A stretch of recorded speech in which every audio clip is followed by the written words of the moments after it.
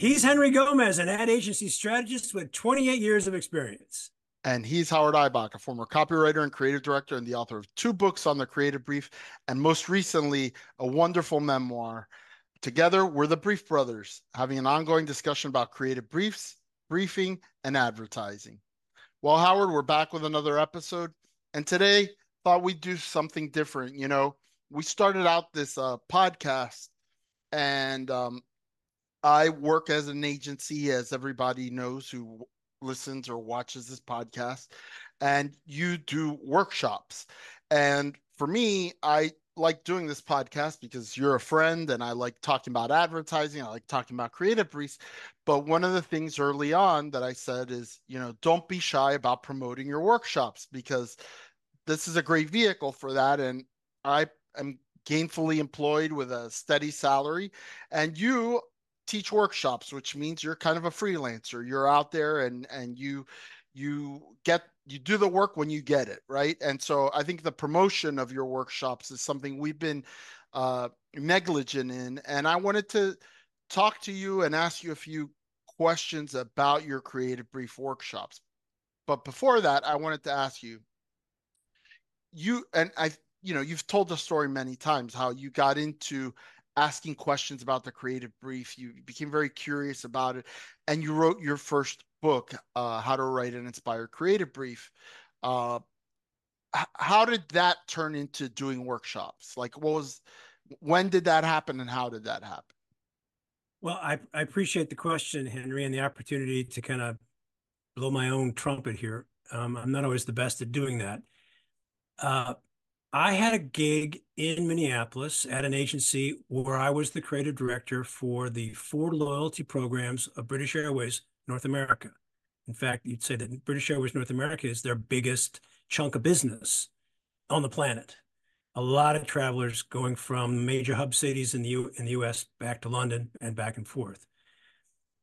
I wasn't on the job for more than a month when I kind of discovered that one of the folks in the New York office, we had an office in Minneapolis, we had an office in New York, so I got to travel to New York regularly. But we got a brief from one of the account folks in New York, and I don't know if she realized that I also got a copy of we called it the Marcom brief from the client. So I had the Marcom brief, which was about 20 pages. You know, that's no surprise. We've heard that story many, many times.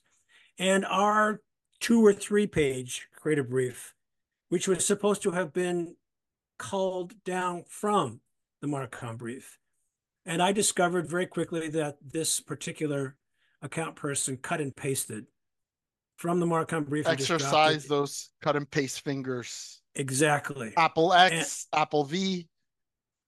and I think the account person was not aware that I had both the Marcom brief and her brief and thought, I'll just get away with this. And who knows how long she'd been doing this before I started the job.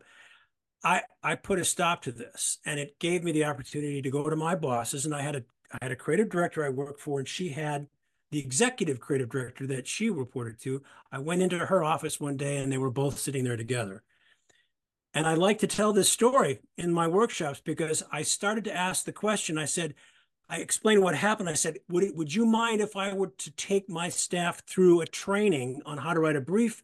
I'd even get the sentence out of my mouth before they stopped and said, please, we know that this is a problem. No one has volunteered to step up and do this. I had no idea what I was going to do, but I did create, it was a 6 or 7 page document. It was a 2 hour training, but that was the impetus. From there, my gig lasted about 3 years. I've never worked any place longer than 3 years. And that gig ended when when the folks at the British Airways realized that I had more chutzpah than they had asked for. And I used my time, as a freelancer after I left that Minneapolis agency, and I produced the workbook and the creative training that became the workshop that I do now. And I also started a blog. So within about a year, I took the best parts of the workbook for my workshop and my best posts on the blog, wrote a couple of of connecting chapters, and voila, I had my book. So you were actually doing workshops before the book. Yes, not many, but I would do one or two a year, But the while I was book working. came out of the workshops and your blog posts. Wow, that's Yes. interesting. So workshop first, blog second, book third. So then the book comes out, and that's how I found the book, and that's how we met. Um, I asked you to come teach a workshop at Alma, which is the agency that I was at the time, and you did. My boss was very receptive to your book, and we all got a lot out of the workshop. Um, but so at that time, you were basically out on your own freelancing doing these workshops. Like it was just catch can. Like they would come in because of the book, or how did that work? I was doing a bit of freelancing as a working creative still at that time. Okay.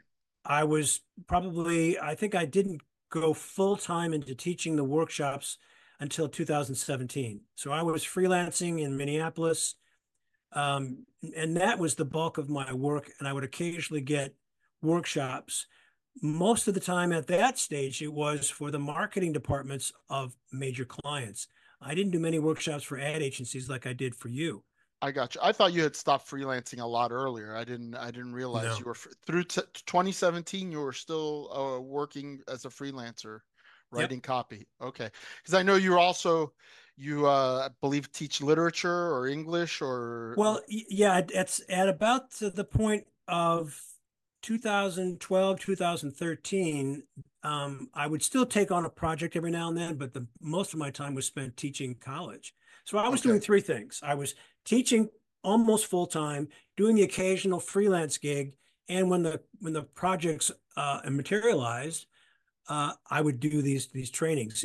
And in those days, it was none of it was virtual. It was all get on a plane and go Oh somewhere. yeah, absolutely. And so, how did you get hooked up with the ANA? When and how did that come about? I had one of those moments where I said, I don't like teaching college and being paid like well, it was described as the new working poor. If you're an adjunct in college, you're making almost no money and you're jumping from one school to the next. Now, I love teaching and it is a calling, and I love working with young people. But I started asking around. I did what everybody advises that you do when you want to try something new. You tap into your network. And I started reaching out to people in my network and I said, you know about my book. You know that I love to teach. I want something better. What do you advise?